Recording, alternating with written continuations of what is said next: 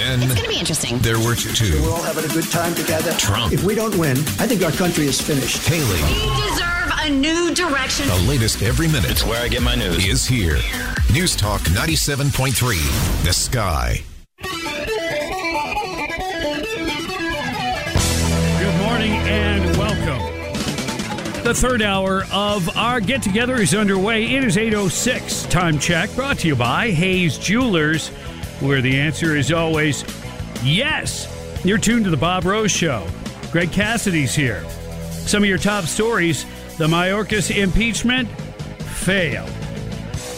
What about the border bill? Is that still in play, or is it dead on arrival? And Iran seems to be getting stronger and more emboldened, and we're going to deal with all those issues. In fact, we are going to ask our next guest all about them. Joining us now, Congresswoman Cammack on the Bob Rose Show. Good morning, Kat. How are you?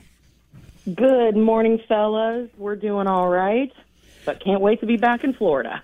Yeah, I bet. So let's talk about the border bill. Is it dead on arrival? A bunch of Republicans said it is, but I remember that was even said about Obamacare. So is this thing going to come back up and morph into a different kind of monster? You know, I don't think that it will, because let's remember, this isn't actually a border bill. That's the challenge that, you know, people are really struggling with, is that they're saying this is a big comprehensive border package. It's not. This is a Ukrainian aid package. This is a Palestinian aid package. This is a bunch of items that don't relate to border security. There's a citizenship program for Afghan parolees. There's a new visa created, chain migration. There's immigration issues, but not specifically border security. And as you see, there's Senate leadership outside of McConnell that is taking this down in the Senate. So I think it's not just dead on arrival in the House. I think it's dead in the Senate. And I'm going into an elevator, so I apologize if this gets a little No worries. rocky on the connection. Yeah, hopefully you'll stay with us. Yeah, that bill included like 50,000 additional work permits. They're jumping through hoops and doing everything except, it would appear, related to border security. Now, let me ask Exactly. if you can still hear us, Mayorkis and the attempt to impeach, it was a failure. What happened? So, you know, yesterday in the GOP conference, every week we get together as a team and hash out what we're going to be voting on that week and the following week. And there was a really, really intense discussion yesterday about this. It took the Homeland Security Committee a year to conduct the investigation.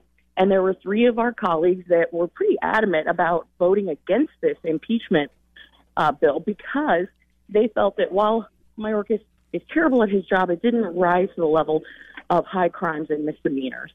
And speaking specifically about like McClintock from California, you know, he said something to the effect of, you know, if everyone was going to get impeached for being bad at their job, all of Congress would be impeached and the entire cabinet would be impeached. And so while that's true, I can say definitively that Mayorkis, his intention has been deliberate. He's not just bad at his job. He is willfully ignoring the law as it is written, lying to Congress, and engaging in activity that puts our national security at risk.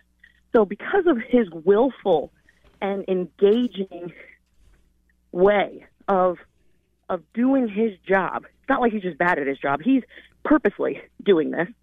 That's why I supported the impeachment. So you had three people who voted no, which was enough to stop it. And then there was a fourth vote from Blake Moore of Utah, who was originally with us, and he had to actually switch his vote. It's a procedural motion that allows for people for that bill to come back up if one of the original prevailing side members brings it back. And so a lot of people are saying, what are these four people up to? There was actually just three.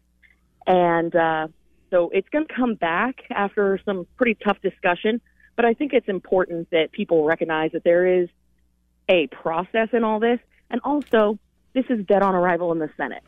So important to impeach in the House, yes, but it's not going to actually remove him. So we have to focus on the 2024 election if we're serious about getting rid of Alejandro Mayorkas. Yeah, if you would have got rid of Mayorkas earlier, it might not have worked out the same way, because now we're so far down the road in terms of the exposure of the border and the American people finding out and figuring it out, that Biden can't use Mayorkis as a straw man anymore. He can't blame him and make the border issues go away. His hands, exactly. Yeah, his hands are just as dirty now. Let's move on to Iran.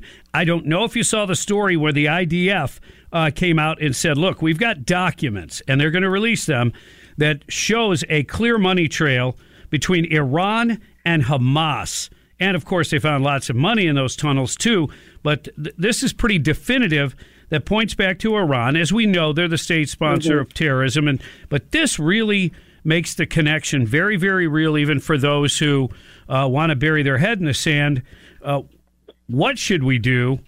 Should we do anything with Iran? And then my secondary part of that is Iran just announced they're building their third nuclear reactor. They're going to start that soon.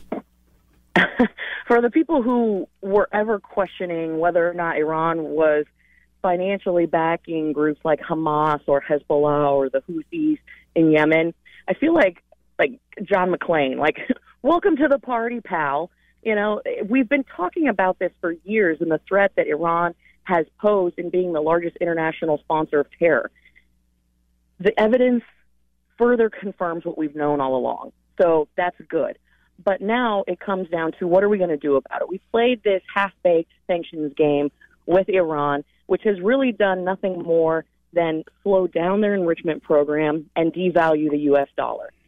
When we go crazy initiating sanctions around the globe, we tend to put our own domestic financial health at risk because you have players who say, I'm going to evade the SWIFT banking system. I'm going to move away from the greenback. And that's what we're seeing now as a result of decades of this kind of half-baked, half-in, half-out agenda. And each administration swings so violently from one side to the next that it's impossible for our allies to really know where we stand.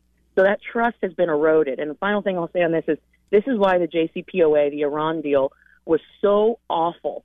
And let us not forget that Russia was the mediator in all this. And thank God that President Trump yanked us out of that deal because it was a bad deal with no benefit for Americans, no increased national security, no chance of further instilling global security.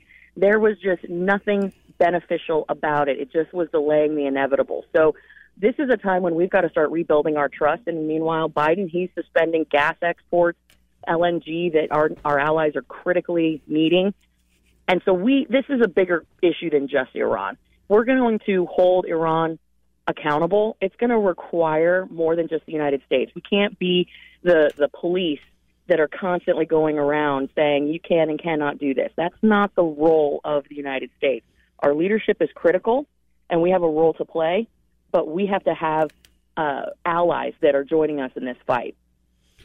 I know when you go to war, you have to go to war with the army that you have, not the army that you wish you had. Same thing, Commander-in-Chief. This is not the guy to go to war with, I think. A lot of people would agree with that. So can we stave off? Can we keep our heads above water, I guess, in every area? Can we protect our soldiers, all the above, and make it through the rest of Biden's term, frankly? For me, everything is on the line here in November.